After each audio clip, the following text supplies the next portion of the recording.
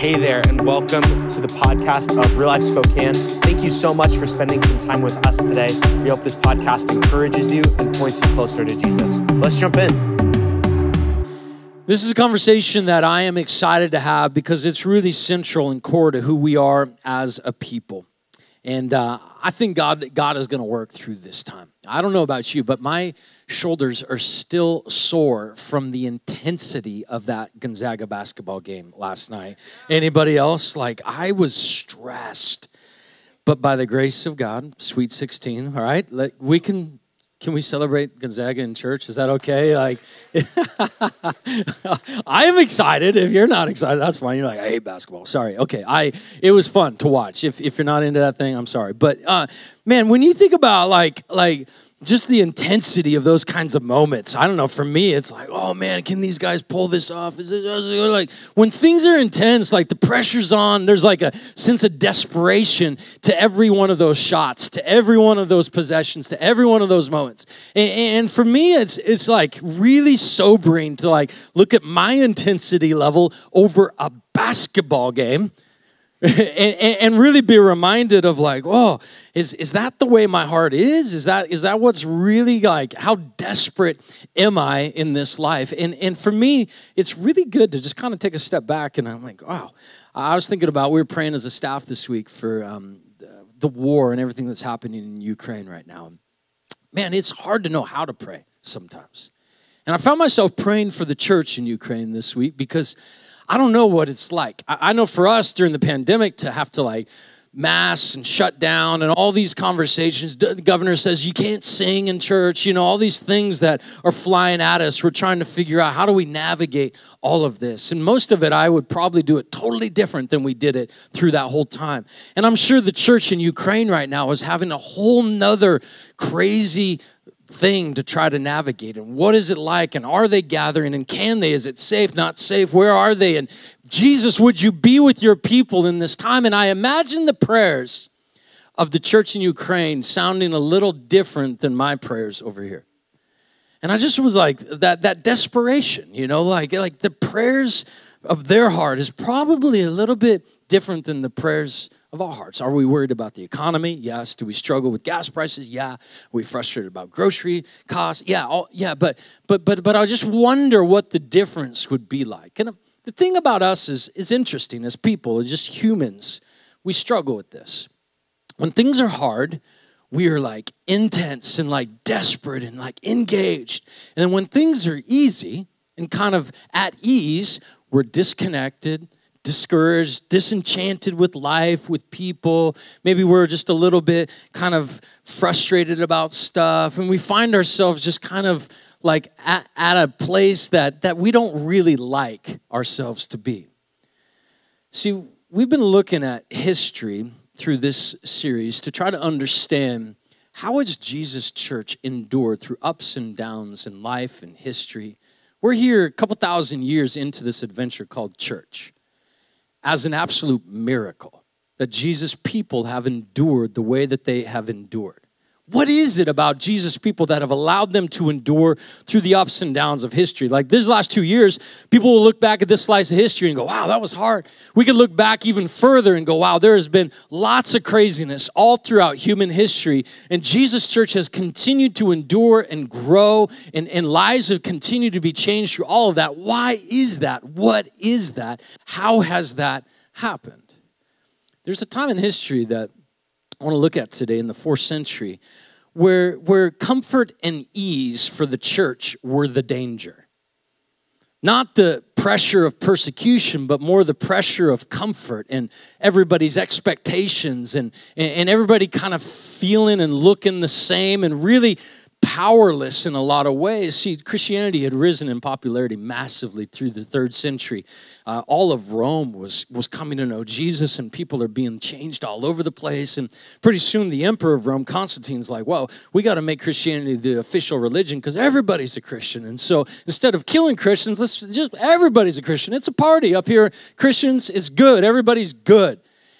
And what happened, though, was that comfort and the ease of everybody's a Christian because you're a Roman started to wash out the potency, the power, the life change of what it meant to be a follower of Jesus. The desperation went away.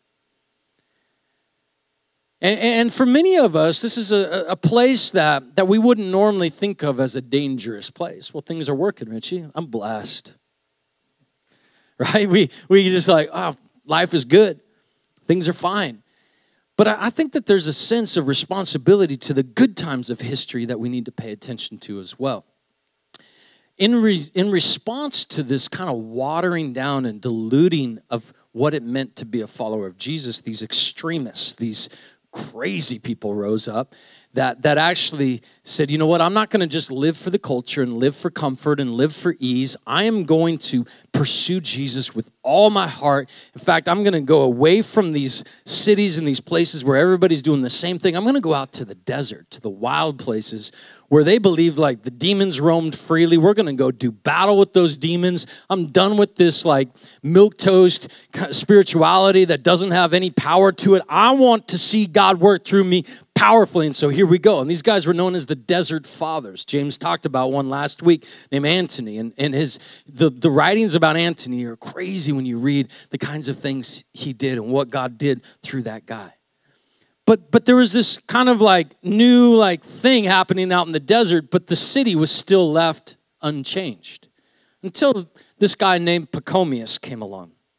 Pachomius had a supernatural experience. He was one of the Desert Fathers. He had lived in virtual isolation for 7 years. He was in the desert to devote himself to God completely, wholeheartedly. Enough of this broken world tainting my life. I am going after Jesus with everything I've got, until an angel showed up to him in a vision. And the angel said to him, Pachomius, God is calling you to give your life to humankind. He said, no. God called me to give my life to God. The angel came back and said the message again. And as Pachomius was originally resisting giving his life to serve and love people because he thought the highest calling I could have would be absolute and pure devotion to God, his heart began to soften as this vision repeated itself. So finally, Pachomius relented and said, you know what? God is calling me to help other people experience what I'm experiencing in my devotion to God. And see, this is a powerful transition in history where people stop living for themselves and start recognizing I have a responsibility to help other people experience what I'm experiencing. And so Pachomius started to develop these communities, which are actually a lot like our connect groups around here. And he began to invite other people into this way of life. He actually wrote out Pachomius' rule, R-U-L-E, where it's like his way of living like Jesus. And so he's trying to help these other people be discipled and grow as followers of Jesus and not just kind of give in to the rest of culture and the way life was, and everybody called themselves a Christian. He was actually trying to develop them as these devout followers of Jesus. So much success happened with these communities and this way of living that people like bishops and pastors and leaders in the big cities started noticing. They're like, hey, we want Pachomius' communities. We want Pachomius' rule here in our church because these followers of Jesus don't look like Jesus. They look like the rest of the world. We've got to figure out a way to help them grow spiritually in the midst of the complexity and the comfort and the ease that has came into the church and has kind of invaded the definition of what it means to be a disciple of Jesus. And so this point of history was really supernatural, where the Desert Fathers actually began to now impact the church and impact like the normal people, not the people living out in the wilderness eating bugs or whatever they were doing, where they actually started to develop a way to help disciples make disciples. Now, see, we believe this fundamentally is the foundation of Jesus' church. Jesus started with 12 guys. He invited them into a life-changing, mission-changing, purpose-changing experience to become a disciple of Jesus. If you're taking notes today, Matthew 4:19 is so important to us as a church, just to help us go, what did Jesus originally say and mean with those first 12 disciples? He says, come follow me and I will make you fishers of men. That's Matthew 4:19. It's a simple invitation, and in that invitation, we believe is the definition of what Jesus intended for those disciples. A disciple of Jesus is following Jesus. He says, follow me. What does it mean to follow Jesus? It means that we obey Jesus, that we are trusting his leadership in our life, that we are submitted to his authority, that we are not trying to live and make up our own life and our own purpose and our own desires, but we are submitted to Jesus as Lord, leader of our lives. He says, come follow me, and I'm going to make you into a fisher of men. I'm going to change you, make your motives different, your desires different, the way you think about people different. I'm going to show you how to be the way I am in a love and a sacrificial place for this world. And so a disciple of Jesus, following Jesus, being changed by Jesus, and finally committed to the mission of Jesus. He says, I'm going to make you fishers of men. These guys were professionally fishing for fish. They made money at it. This was their livelihood. And Jesus is like, I'm going to change your purpose for living. I am going to give you a new mission. Not just make money and seek to survive this life. I'm going to give you a purpose for all of eternity to fish for men, to help people experience who I am and what I am doing and can do in their life. So this original invitation was given to those 12 guys. That same invitation, they all said yes to. They left their nets. They said, God, if this is what you're calling me to, I'm in. I'm coming. You're going to have to change me. I'm going to follow you. I'm on mission with you. You got to show me how to do this. And so he spent the next 3 years investing in these guys, helping them to understand what this meant. He taught them how to pray. He taught them how to cast out demons. He taught them how to help people experience healing. He taught them how to love people, forgive people. He taught them so many pieces of what it meant to follow his way. And then in Matthew 28, Jesus says, all right, these last 3 years, everything I've been doing with you, now I want you to go do with others. Matthew 28, 18, 19, 20. If you're taking notes, you got to get this passage. Jesus came to him and he said, all authority in heaven and on earth has been given to me. I want you to hear that phrase. This is echoing Matthew 4. In Matthew 4, he says, come follow me. Now here he's reiterating the position. All authority in heaven and on earth has been given to me. See, a follower, a disciple of Jesus understands that the only power that is going to come in this life is because of Jesus. And now here he's reiterating, going, hey, authority in heaven and on earth, it's been given to me. That is the authority that I am going to send you in. Not your own authority. It's not your authority that gives you purpose, gives you significance, gives you hope. It is the authority of Jesus that we come under. And it's in that place that we are changed and that we learn this mission that he's calling us to. And so he says, all authority in heaven and earth has been given to me, therefore go. Therefore go. That language right there, if we could get into the original Greek and all of that, you would understand it to mean as you go. As you go to work this week. As you go to school this week, as you get to lunch this afternoon, as you are going about parenting, as you are going about this ordinary, normal life that you've been given, as you go, make disciples. See, this is the transition that changed the strength and the trajectory of the church in the 4th century. Is somebody had to make a decision to get their hearts back aligned with Jesus' original invitation, his original design. I'm going to make a disciple out of you, but then I'm going to call you to go make disciples.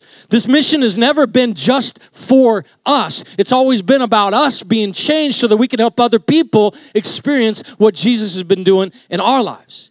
And so this calling comes, go make disciples. Go do what I've done with you, I want you to do with other people. I want you to baptize them in the name of the Father, the Son, the Holy Spirit, just like we practice here, watching people's lives start in this transformation journey of saying yes to Jesus. And then I want you to teach them to obey everything I've commanded you. Remember I told you how to pray?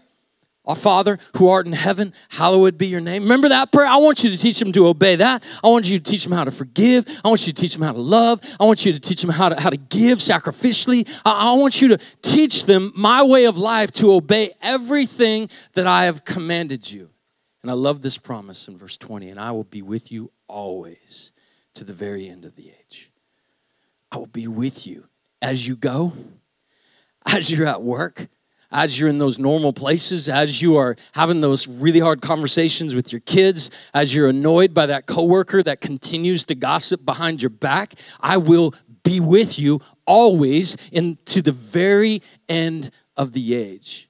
A lot of times we take this kind of sacred conversation and we set it up as this very distant and disconnected thing. Oh yeah, when my life gets a little bit more put together, when I quit with this addiction, when I start treating my spouse a little bit better, when my kids are out of the house, when I get over this thing that I'm struggling with, then I will get about those spiritual things. Life's a little too ordinary and cluttered right now, Richie, for all that mumbo jumbo about discipleship. But what I love is that this call has always been central to Jesus Church. That this has always made Jesus Church strong, is that disciples of Jesus have made a decision to learn to make disciples.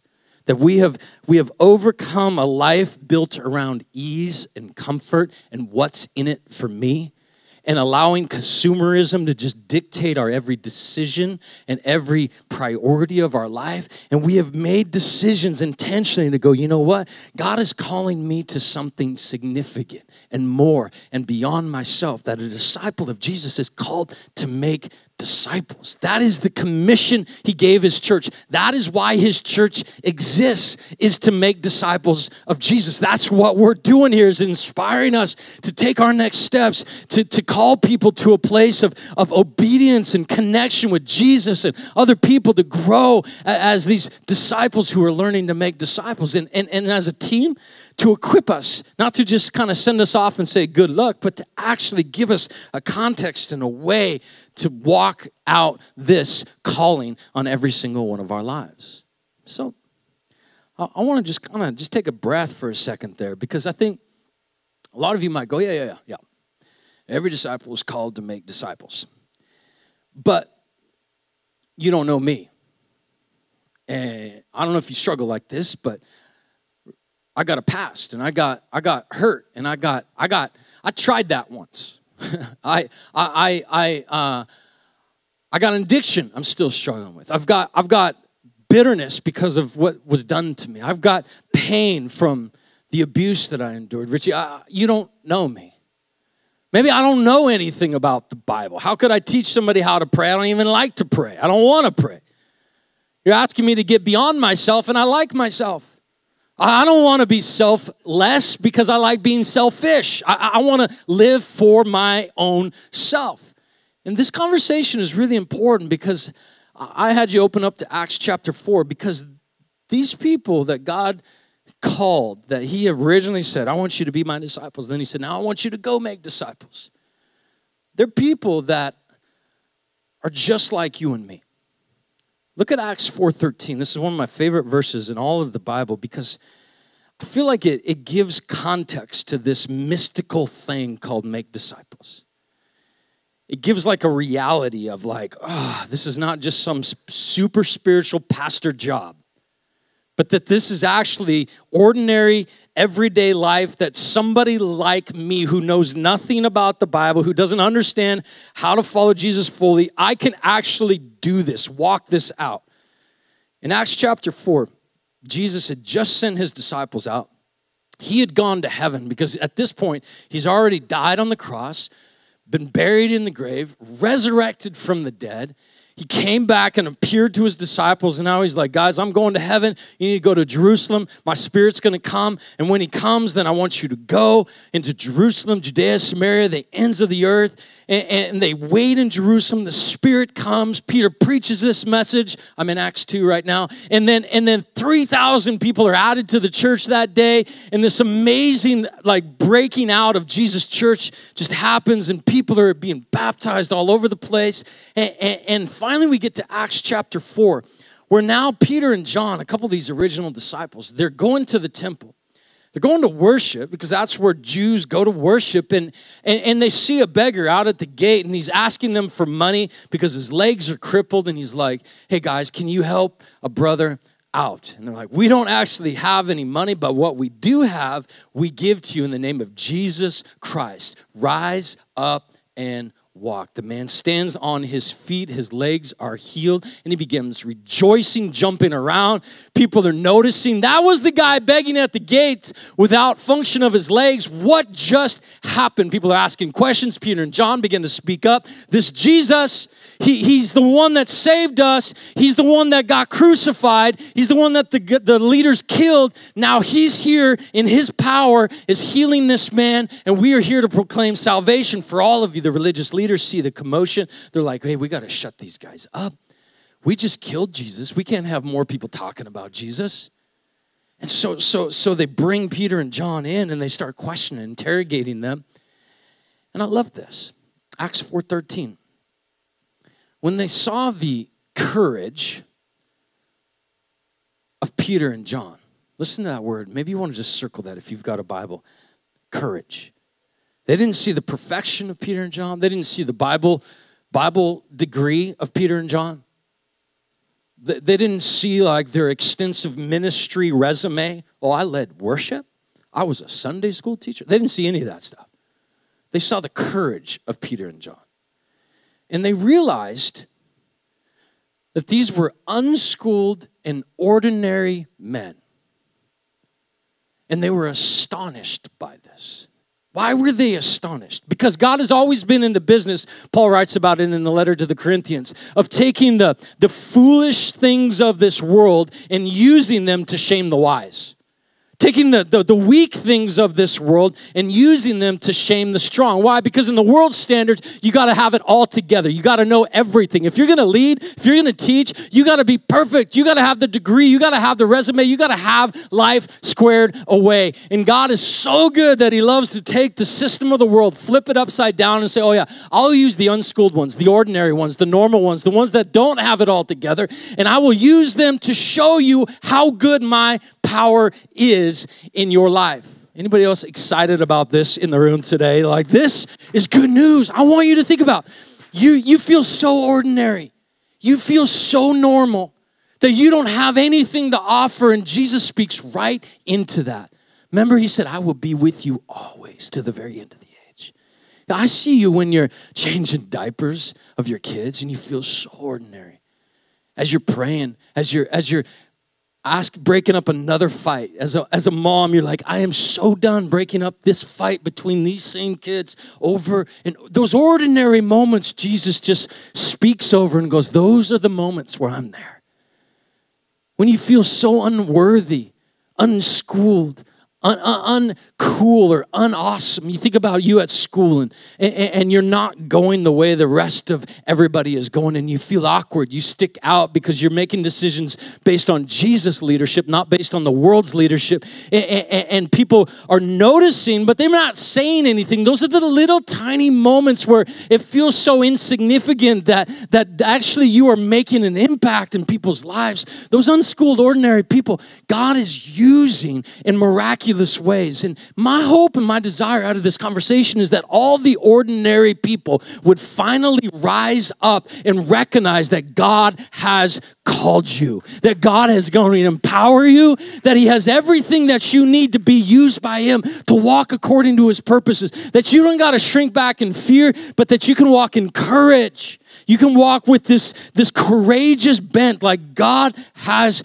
called me. I don't know what I'm doing, but God has called me. I don't know how to help. I don't know how to love. I don't know how to serve, but God has called me. And man, that is what changes a city, a school, a family, a neighborhood, a marriage. That is what changes things as an ordinary person saying, I'm not called to just a life of ease and comfort and what's in it for me.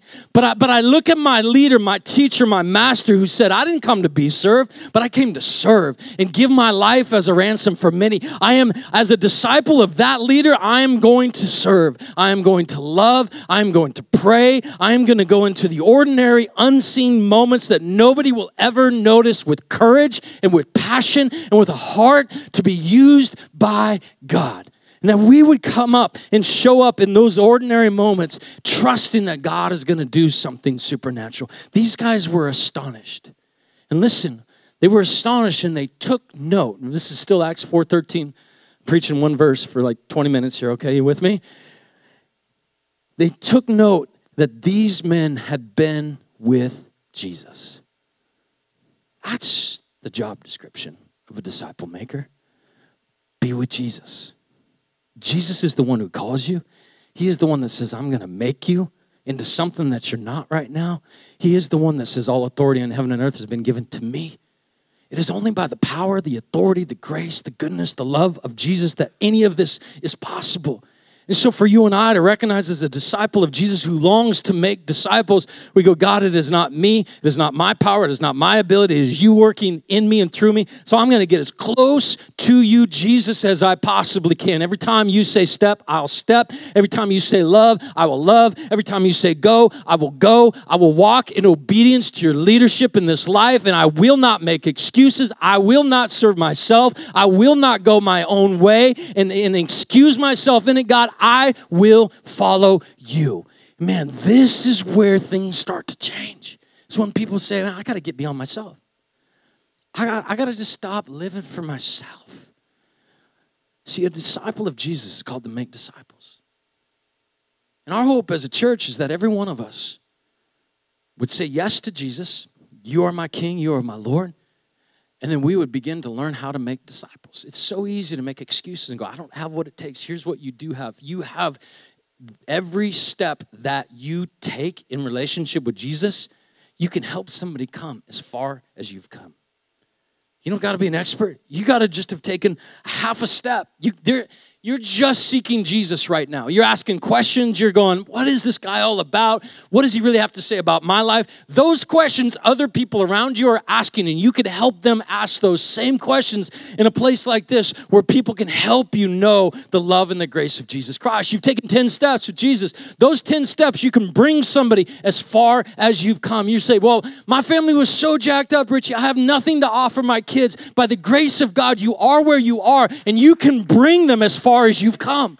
You can bring those kids as far as you've come. It is not too late, too far gone. You're not unqualified. God is working in you. And for us as a church to understand this is so important.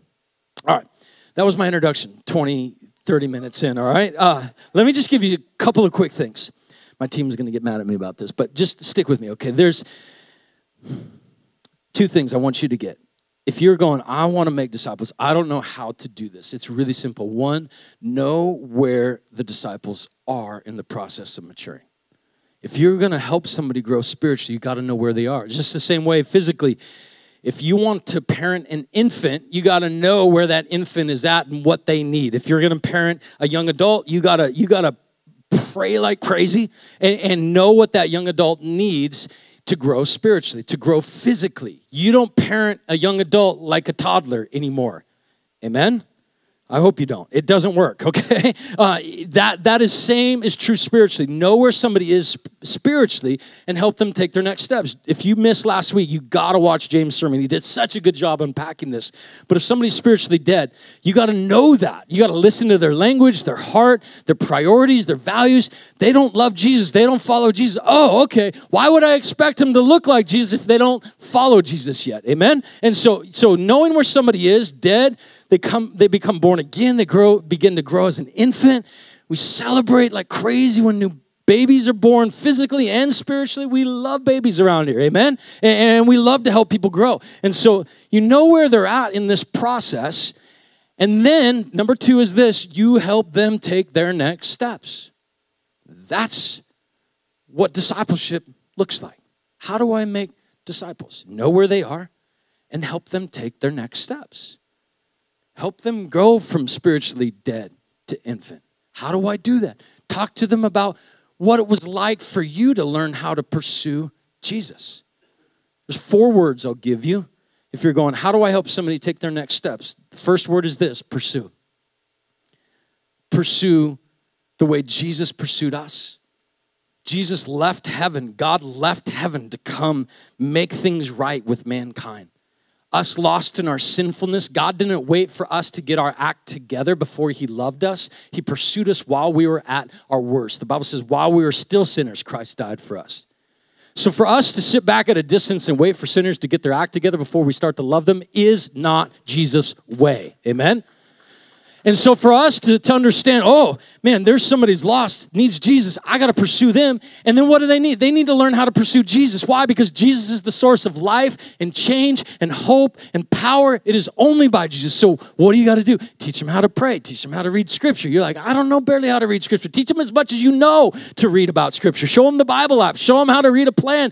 Walk with them in this process of transformation. Pursue. The second one is connect. You got to connect with them in relationship and help this disciple understand what relationship looks like, what forgiveness looks like, how to overlook offenses. You got to help this person understand what family is. Many of us come from very broken families, and so understanding what it looks like to walk together through hardship and difficulty, man, this is what it's all about. Connect. You connect with them, you help them connect with other people around here. This is why our groups are so important, is these are places where people can connect and start to process life and following Jesus. Then when somebody's saying, all right, I want to change the world, God's calling me out of my selfishness, I'm in, that's when you start to give. That's the third word. Third word, okay, is give. Pursue, connect, give. Give of my life, give of my finances. This is so important. This is what Jesus did. I didn't come to be served, but to serve. I'm going to show you what it's like to give my life as a ransom. You become that model in their life of servanthood, of sacrifice. When you tithe and God shows up faithfully in your life, when you give 10% of your income and God provides in your life, and they're like, I don't know if I could trust God with my money. You're like, look at what God just did. You now are discipling that person by living Jesus' way. You are giving them a picture of what it's like to see God work faithfully in their life. You teach them how to show up at the Easter egg hunt and give away lots of candy. This is giving of our life. Coming on an Easter weekend and going, I'm gonna give of my time, my energy to help people experience Jesus. And then finally, Jesus did what he would call all of us to do, is to multiply. He said, all right, guys, now I want you to go make disciples. The same is true for each of us to go, I've been a disciple of Jesus. I'm helping them grow as a disciple. Now it's time for them to learn how to make disciples. That process just continues to repeat itself. When you look back at the 4th century and Pachomius and all that great church history, what's the power of that? Is that disciples decided, Jesus called me to make disciples. That somebody took a step beyond themselves and said, I got to be a part of something supernatural, not just self-consumed with what's in it for me. And do these people have the right kind of coffee at this church? And can this guy sing well enough up here for me to be happy at this church? No. I recognize that I'm a part of a mission and that there are people in my city that don't know the love of Jesus Christ. And I've got to be equipped for this mission. I can't just sit here serving myself. I got to be a part of something supernatural and sacrificial. And I want to be a part of something special that God is working powerfully in. See, this is what's made Jesus' church strong, is disciples deciding, I got to make disciples. This is not a call for just the super special people. This is the call for every single one of us. You could bring somebody as far as you've come. And our hope is this, that your workplace would change, the city would change, your school, your marriage, kids, every facet of our lives would be impacted by this conversation. This isn't just like a spiritual church conversation. This is us. Jesus said, as you go about those ordinary moments, that you would live with this mission inside you, this passion to be who Jesus has called you to be. By God's grace, lives will change. This is what's made Jesus' church strong. Disciples deciding, I have got to make disciples. And our prayer is that today, that you would make that decision. If you haven't said yes to Jesus yet, that's your first step, is to go from dead to born again, to an infant. That you would say, God, I need forgiveness for my sin. I need freedom from these broken ways of living. And I want to live for you, Jesus. I receive your forgiveness. I submit my heart to you. At that point, he gives you his Holy Spirit. You are born again, baptized, and begin to walk in this process of maturity. Some of you have made that decision and you just sat there. Our hope is that this would stir you to go, I'm not helping make disciples. God, forgive me. I want to make disciples. Our team is here to help you take that step. I want to pray for you. Would you stand to your feet today with me?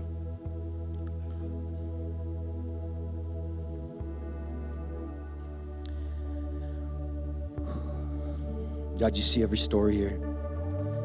You know every heart. You know every bit of our past, of our broken moments, God. You even saw us this morning. You saw us last night. You saw us in these moments that we're so ashamed of. And God, you loved us.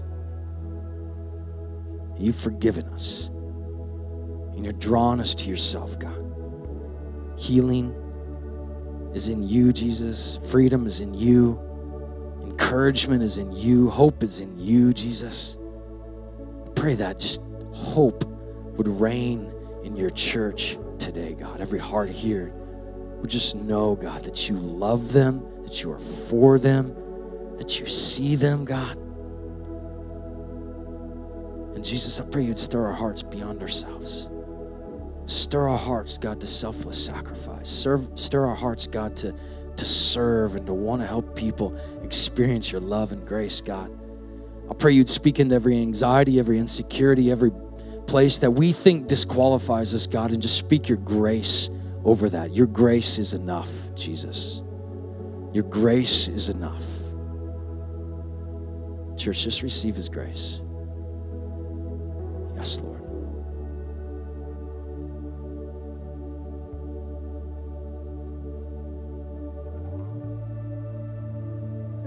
Jesus, make us a people who are called to make disciples. Lord, we just say yes, we will go. As we go, God, we will make disciples. As we live and as we walk and as we work and as we enjoy life, God, we will make disciples. God, would you empower us? Would you equip us? Would you make us your church, Jesus? Make us a strong, enduring people who see generations raised up, God, here. We love you. We worship you. In Jesus' name, amen. Thanks so much for joining us on the Real Life Spokane podcast. We exist to reach this world for Jesus one person at a time, and you can help us do that by liking, sharing, or subscribing to this podcast. We love you so much, and we'll see you next time.